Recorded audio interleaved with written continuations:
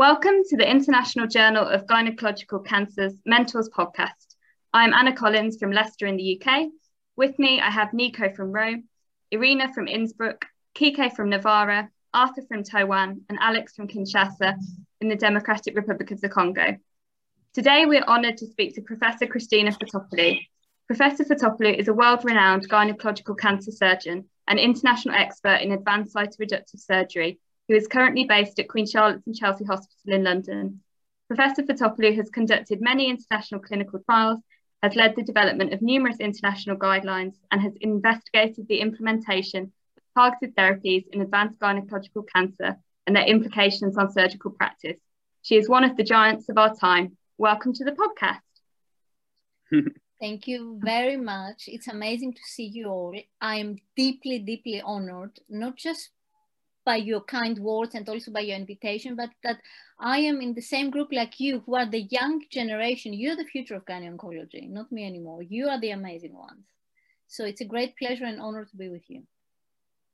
Fantastic. So Nico has the first question. Thank you very much, Christina. It's such an honor to have the opportunity to have this interview with you. And I would like to start with one question, which is what led you to gynecologic oncology? And can you share some of the most exciting moments of your career with us?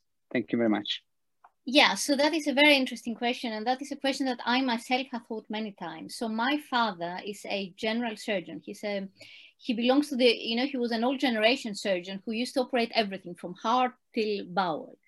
So at the end, he stuck with the hepatobiliary and then colorectal. So he was a great surgeon and everybody asked his opinion and I had a high respect of him. So I wanted to become like him. And I wanted initially to do general surgery, but then while we were because I studied in Berlin in the Charité, so in our vacation time, we were obliged to do some electives, like student electives, like nursing, to learn how to do the nursing part of medicine, etc., in various hospitals in the world. So I went to the University Hospital in Alexandria in Athens, where I come from, and I was assigned to the gynae-onc ward. And that was 20 years ago. And of course, 20 years ago, the treatment of ovarian cancer wasn't as advanced as it is now. No, it wasn't 20, it was 25 years ago. So I was there and I still remember, and I will never forget it, how these women with the big tummies, the big abdomens full of ascites, they were lying one next to each other on the ward. And then would go and do the ward round. I would go as a small student and just take blood of them, and they would be tired and they would be in pain, and then they would wait for surgery. And 25 years ago the treatment wasn't as it is now. So I said, God, I want to treat this woman, and this is how it started.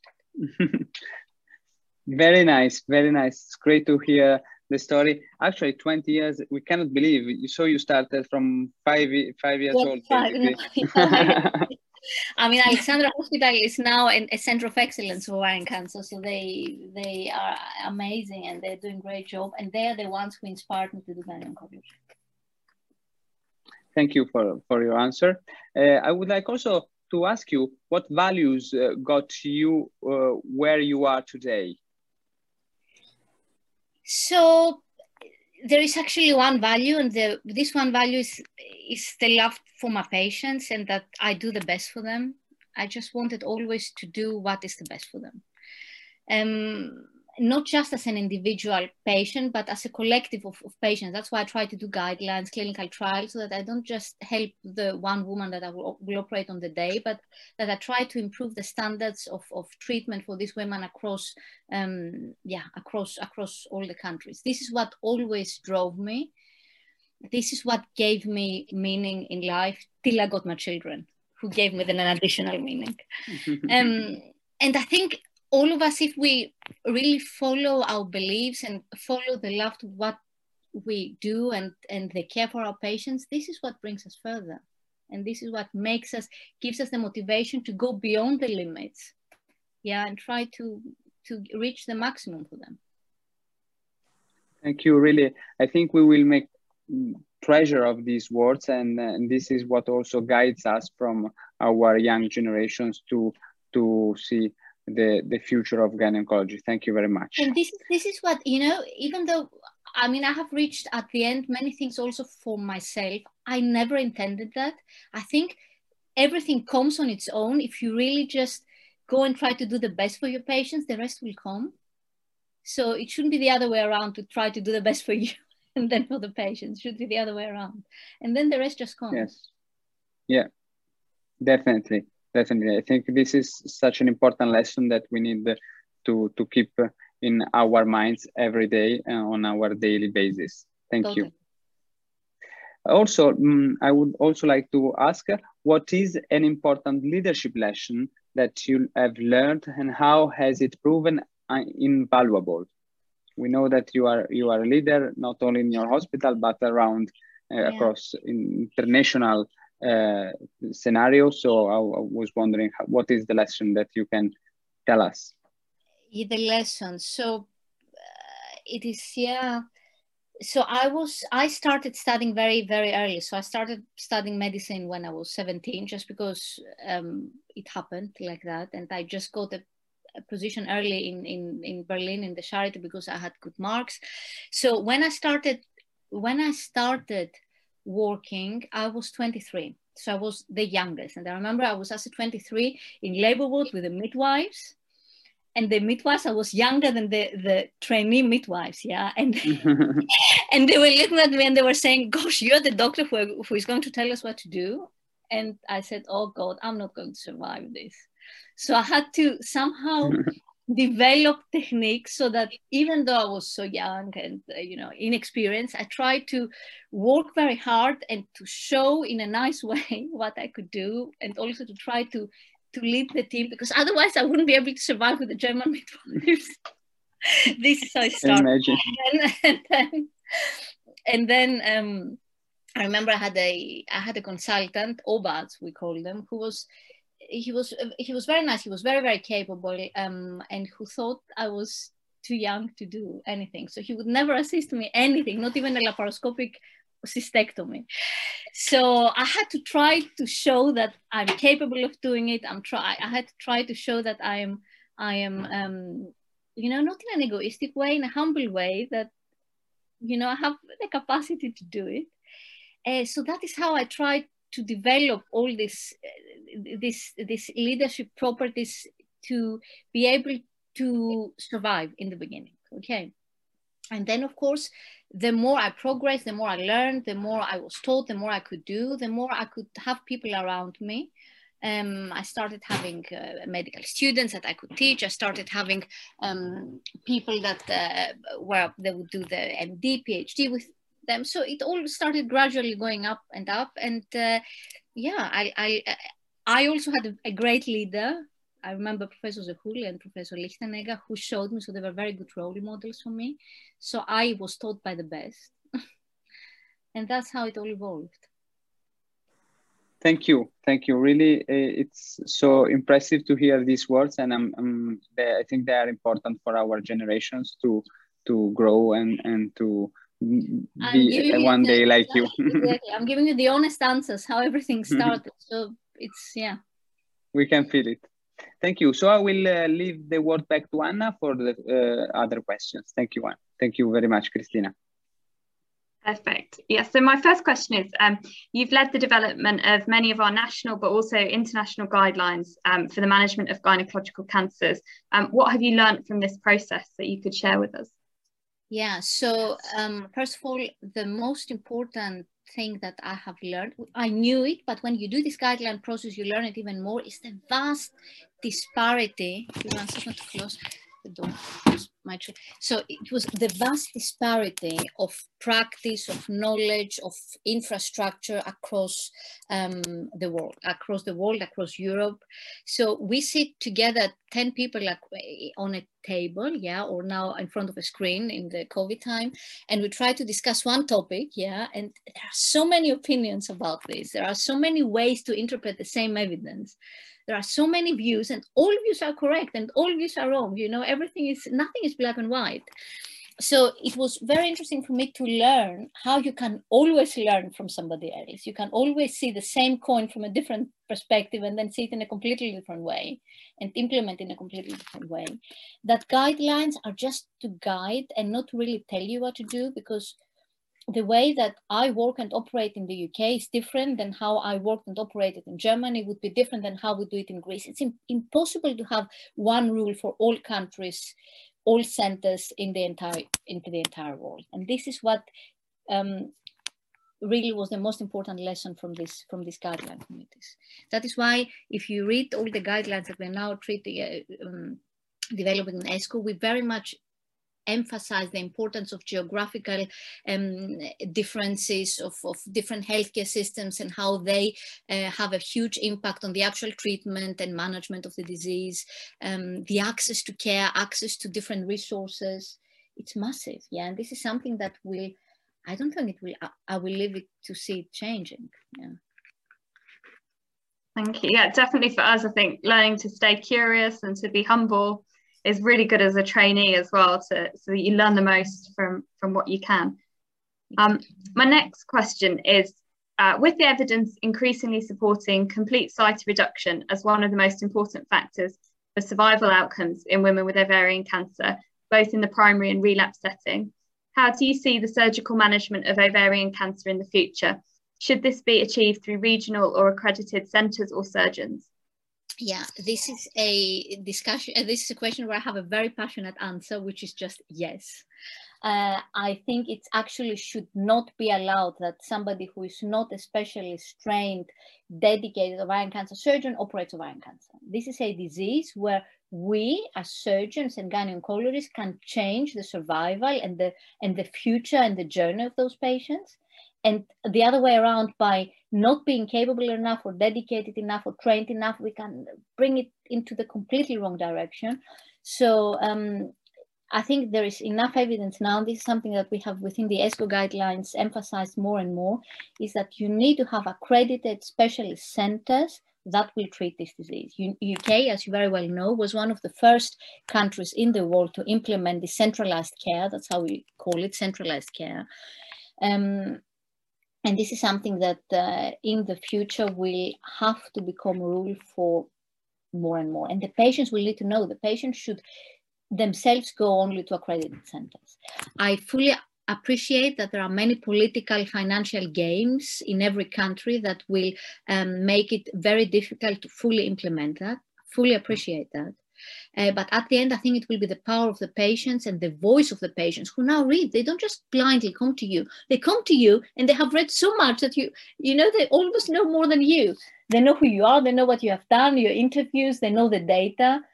So the people know, people read. And I don't think anybody who is doing at the same time obstetrics, urogyne will do then the ovarian cancer surgery. This should not happen. Absolutely. And just a follow-up question. So what do you think the management of ovarian cancer will look like 10 years from today? Yeah, that's a very interesting question. Where first, yeah. So we see in the entire oncology and oncological surgery, but also in gyne-oncology, that there is a trend towards reduced radicality. We stop doing lymphadenectomies, we do sentinels. We stop doing big open procedures, we try to do the minimally invasive. We stop doing large vulvectomies, we do wide local excisions. I think we will stop doing radical hysterectomies, but anyway, we will just do simple hysterectomies. So I believe in ovarian cancer, this will not happen in the next 10 years. I think that increased radicality that has been shown to be associated with higher clearance rate, that in turn has been shown to be associated with better survival. We as gyne-oncology community are pushing the limits more and more in a safe way. So through our training and through adequate infrastructure, we have achieved to increase radicality without extraordinary increase of morbidity and mortality. Yeah, I mean, there were trials of the past that were showing 6% mortality of those surgeries, and now it's less than 1%. So there is a huge difference. And I think that in 10 years, ovarian cancer surgery will be done only in large specialized centers with high exposure to these procedures, with access to intensive care, blood, you know, all the resources that are needed, so that we, together with the massive advances of systemic treatment, yeah, with all the PARP inhibitors, targeted agents, there will be a package of care that will increase not just the survival of those patients, but also the cure rates. As you all know, we have managed in the last years and the last decades to increase the survival rates, but we have failed to increase the cure rates. The cure rates remain less than 20%. So I think and hope that with a combination of maximal effort surgery paired with these advances in systemic treatment, we will even manage to increase cure rates. That is my hope and my dream, and let's see. Absolutely, and it'd be incredible to start seeing those results improving. I'll hand over to Arthur with some more questions around ovarian cancer. Thank you so much for this opportunity, Professor Fotopoulou.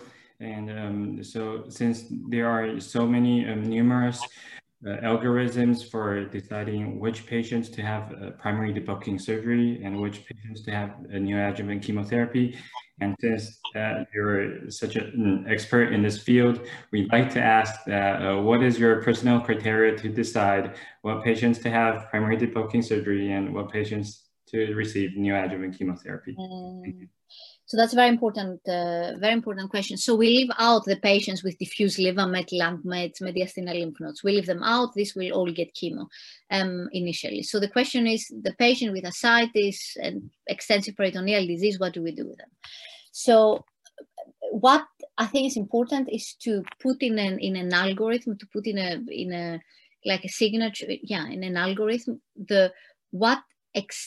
what procedures you think you need to do in order to clear this patient, and to combine it with the performance status of the patient, the wishes of the patient, the age of the patient, not the chronological age necessarily, but more the biological age, the renal, liver function, and see whether this radicality that you need to apply for this case pairs and is compatible with the clinical picture of the patient and also her wishes. Yeah.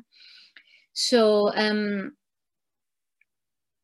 we have seen that in the TRUST trial, there was not cut off. So, for example, in the LION trial, there was 75 was the highest age that you were able to recruit. In the TRUST trial, we extra did not do it as a highest. We just allowed all patients to go in. I mean, from Imperial, I think the oldest patient I put in was 82. So it's not just the age, it's the whole performance status, the fragility, the frailty scores. Yeah. But also the wish of the patient. The patient needs to back you up. When the patient is on the ward for a week with drains, with pleural effusions, with vomiting, with an NG tube perhaps, she needs to back you up. She needs to be behind you, and you need to preoperatively assess her as well as possible whether she will be at your side. This is one of the most important factors for me. That is why during the pandemic, where we hardly saw the patients before we operated on them, we had to phone them only. I tried to somehow do a FaceTime or just see them, because just by looking to the eyes, sometimes you understand whether they will have the power to fight. Yeah. The second very important thing is to be honest with the patients and to explain to them that there are two options.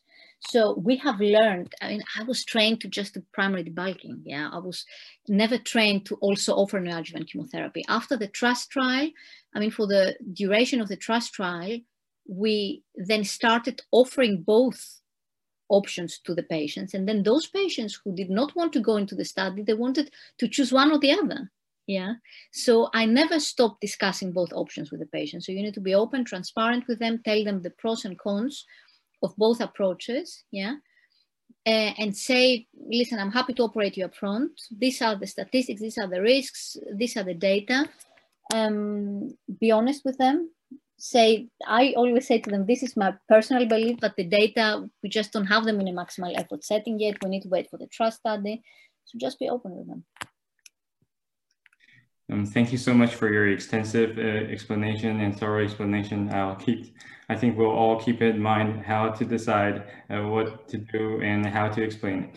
And my further question is that I read from your article, it's that from the UK National Cancer Data Repository reports, it is said that around 40% of patients with newly diagnosed advanced ovarian cancer never have debulking at any timing. So I'd like to ask what's your perspective on this, and do you have any suggestions on this? Yeah. Thank you.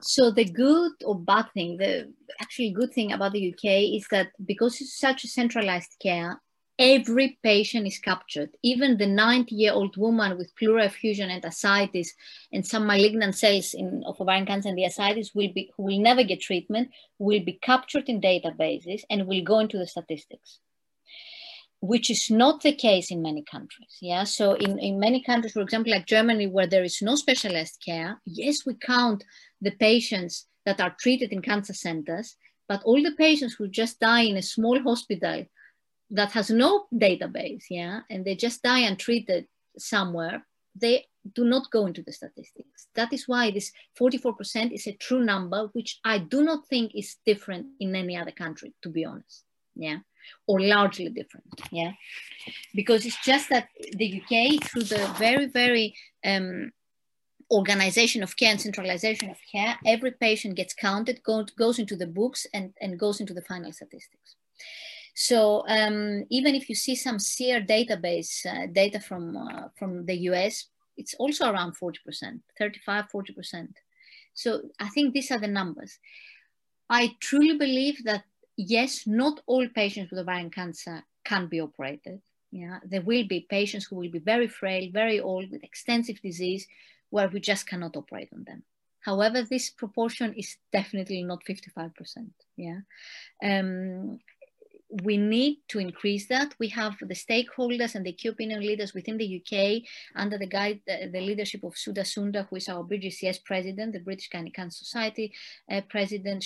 We now have developed a plan of how to increase the rates of patients who get surgery or who get offered surgery for ovarian cancer. Because it's also a matter of access to care, infrastructure, money. Yeah, so we need to increase that. It's a very, very, increase the patients who are operated, not who are not operated. So decrease the numbers of those who are not operated. It won't be easy, and it won't be something that can be done overnight. Because of course, these patients who are not operated are those with more extensive disease, high tumor volume, higher frailty scores. So you need, of course, it's more challenging to treat those patients.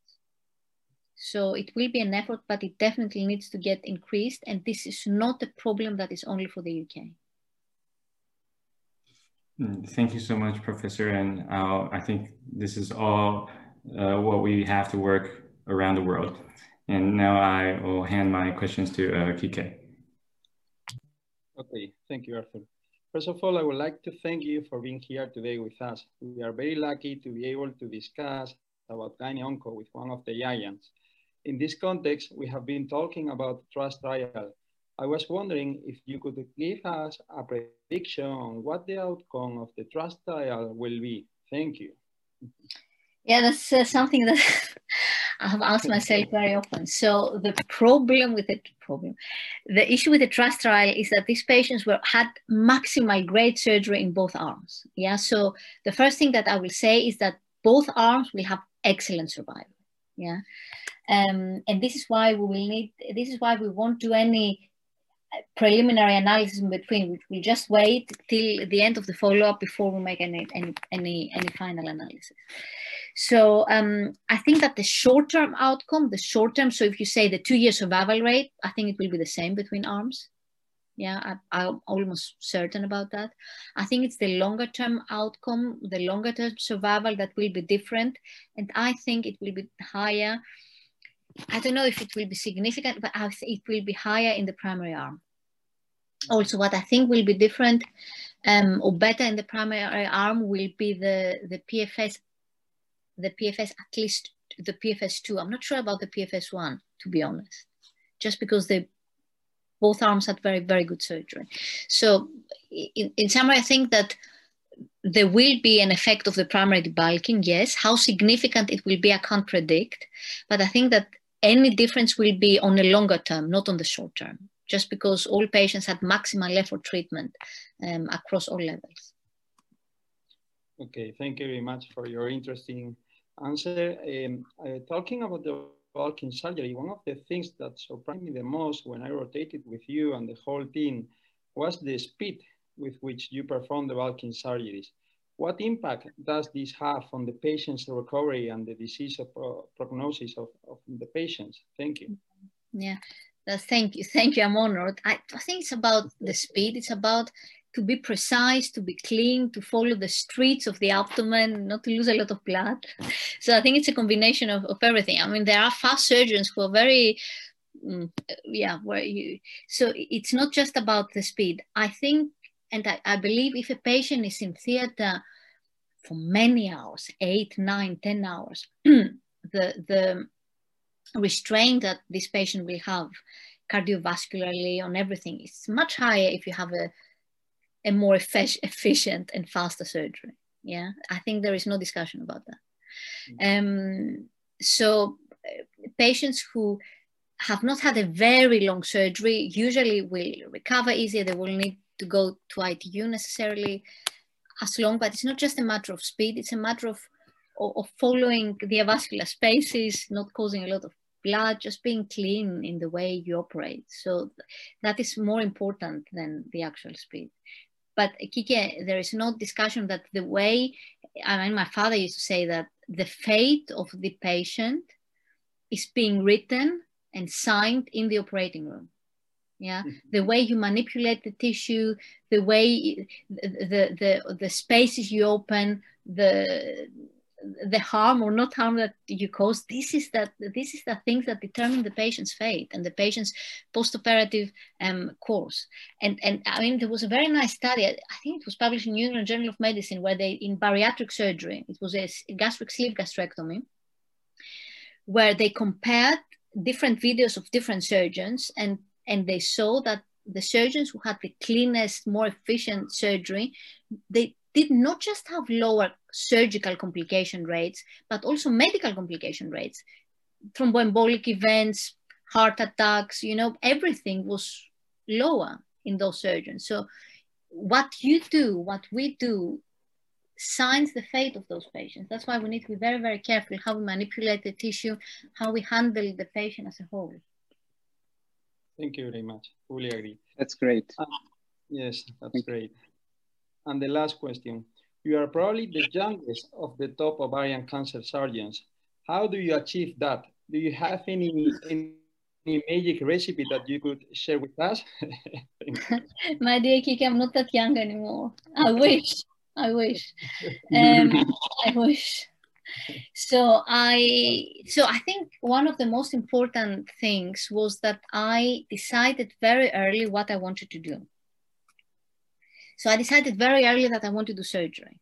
And I have been watching and assisting in theater since I was 17. Yeah. So I can't even count the days and nights that I spent in theater. That has had massive, that was of course associated with a lot of sacrifices. So because when you're 17 or 18 and there is an anastomotic leak in the evening and you go and help and hold the retractor instead of going to a club, yeah, that's a sacrifice.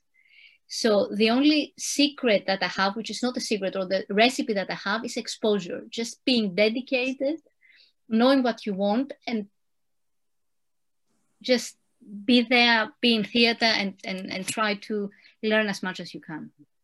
Yeah.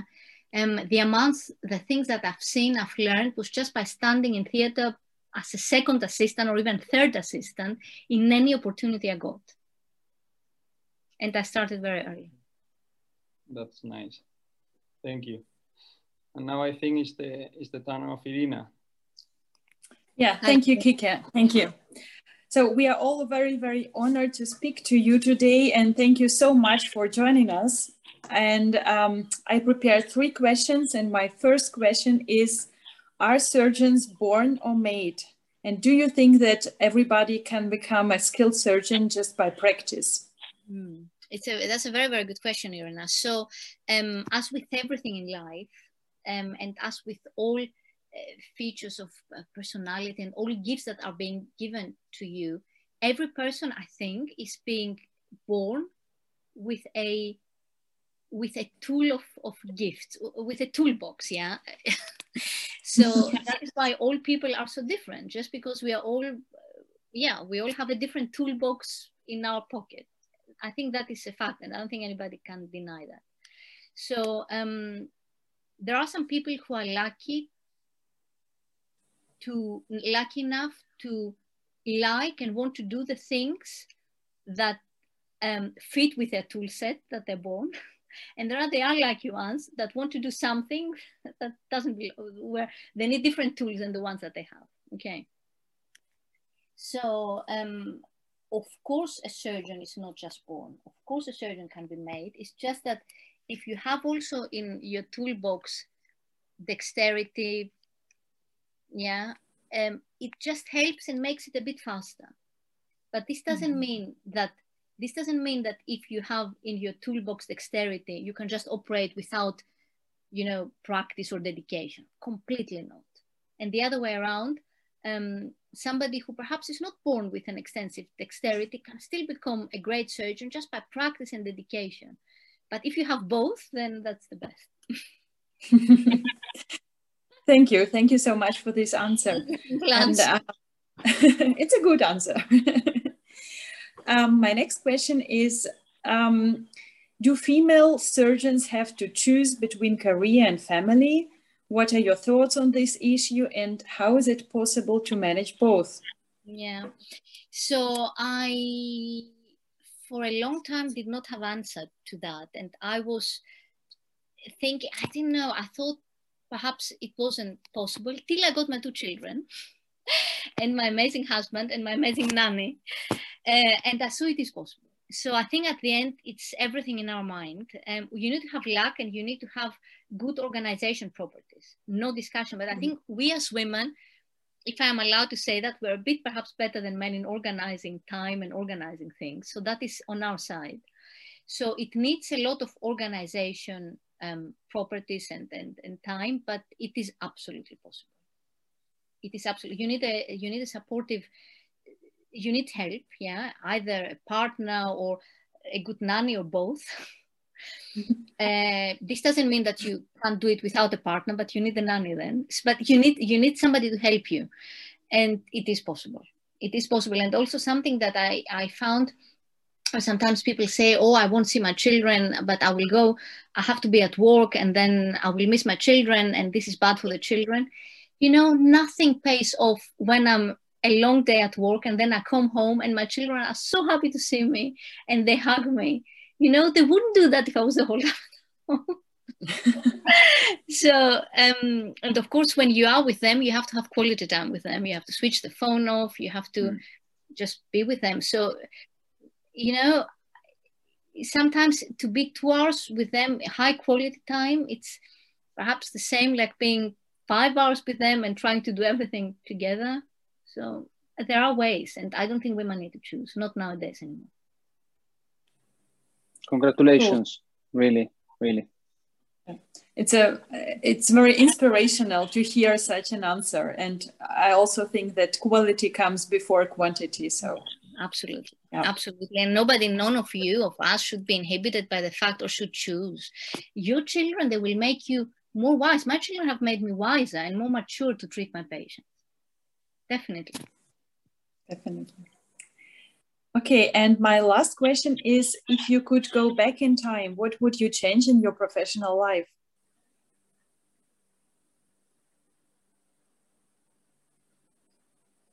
Oh, that's a difficult one. I'm happy with my choice. I'm happy with how things have turned out.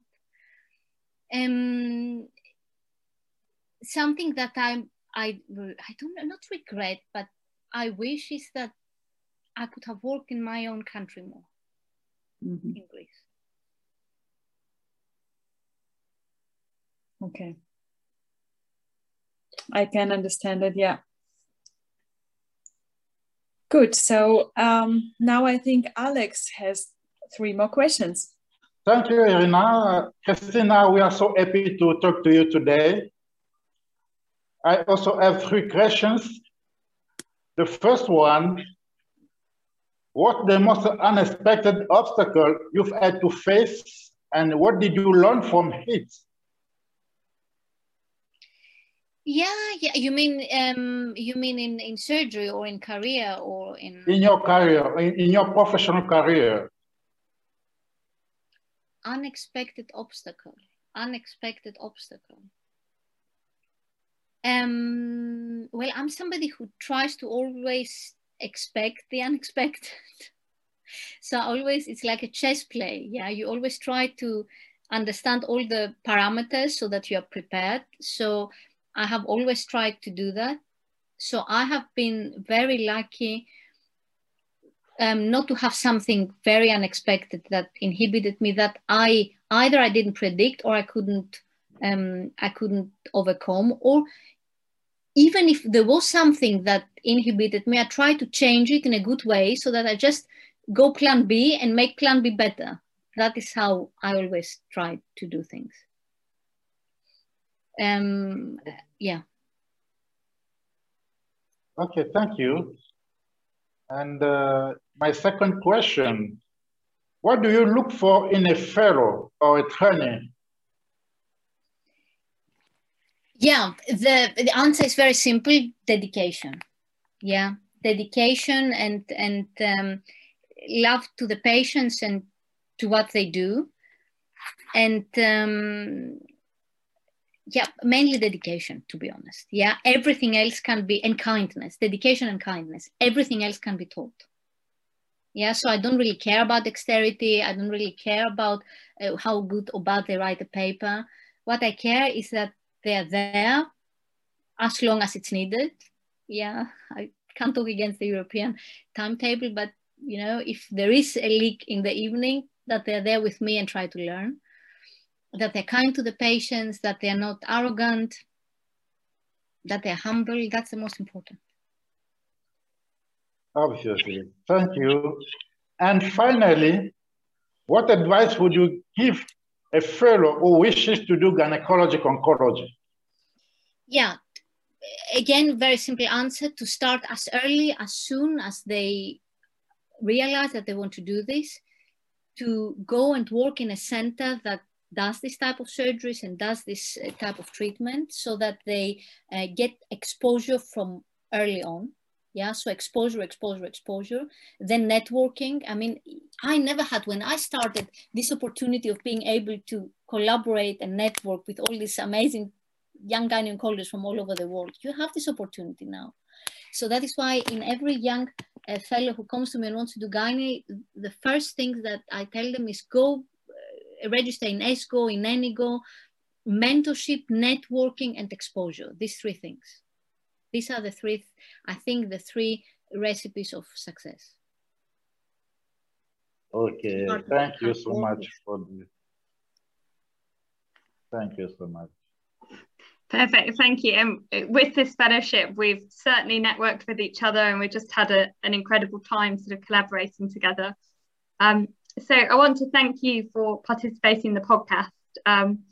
It's been an inspirational session that we've had today. And I certainly, all those years ago, really enjoyed working with you. You're certainly someone that has always stood out as being a surgeon of excellence.